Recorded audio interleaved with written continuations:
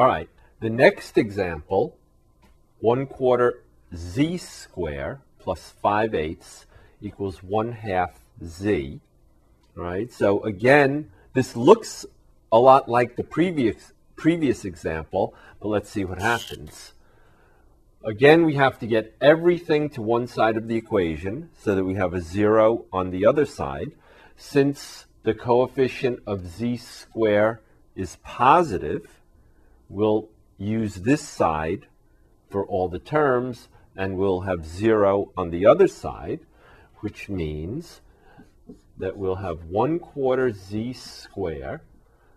Now, we really want a z squared plus b times z plus the constant equals 0. So since this is the z term, we really want to put that term next. And the 5/8 is the constant equals 0. So notice we have z squared, which makes this the coefficient a, z, which makes this the coefficient b, and the constant term.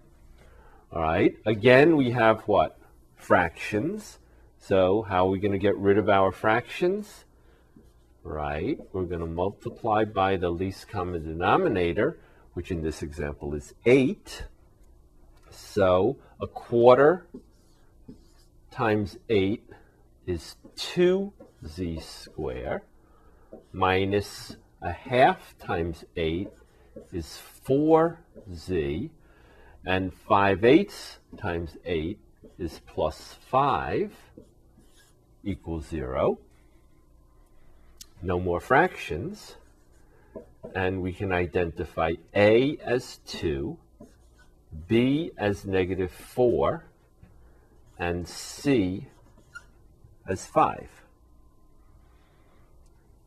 Writing the quadratic formula, the variable this time is z, so we're not going to write x equals, we'll write z equals minus b plus or minus the square root of b squared minus 4ac over 2a.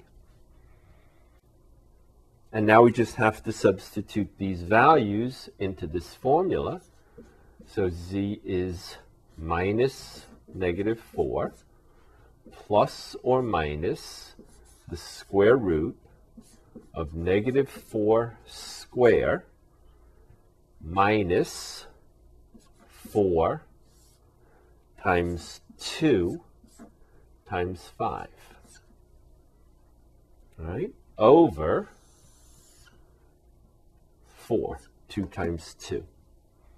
All right, so z is equal to 4 plus or minus the square root of 16 minus 40, right?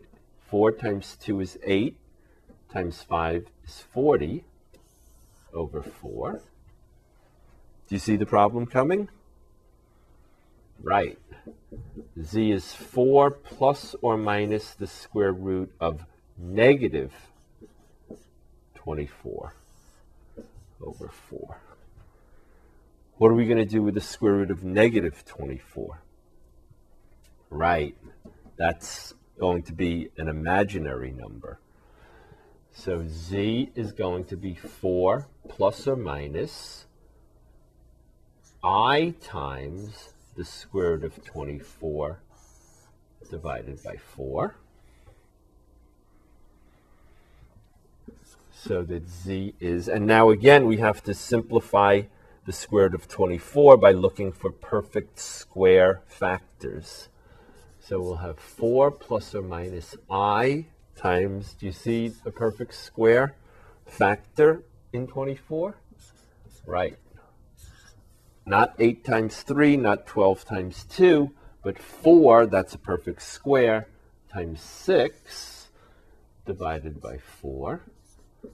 So z is 4 plus or minus I times 2, the square root of 4 is 2, times the square root of 6 over 4. and then dividing by 2, we get z equals 2 plus or minus I times the square root of 6 over 2. All right. Now, in this example, since we know the answer, if we had tried to use the calculator, if we had used the solve command and done this example exactly as we did the previous one, we would have gotten as the solution an error message. Because remember, we saw this. If the answer is imaginary or complex, then remember you have to use C-solve, not just solve. All right, and then you'll get the correct answer. So don't forget C-solve if you suspect that the answer might be complex.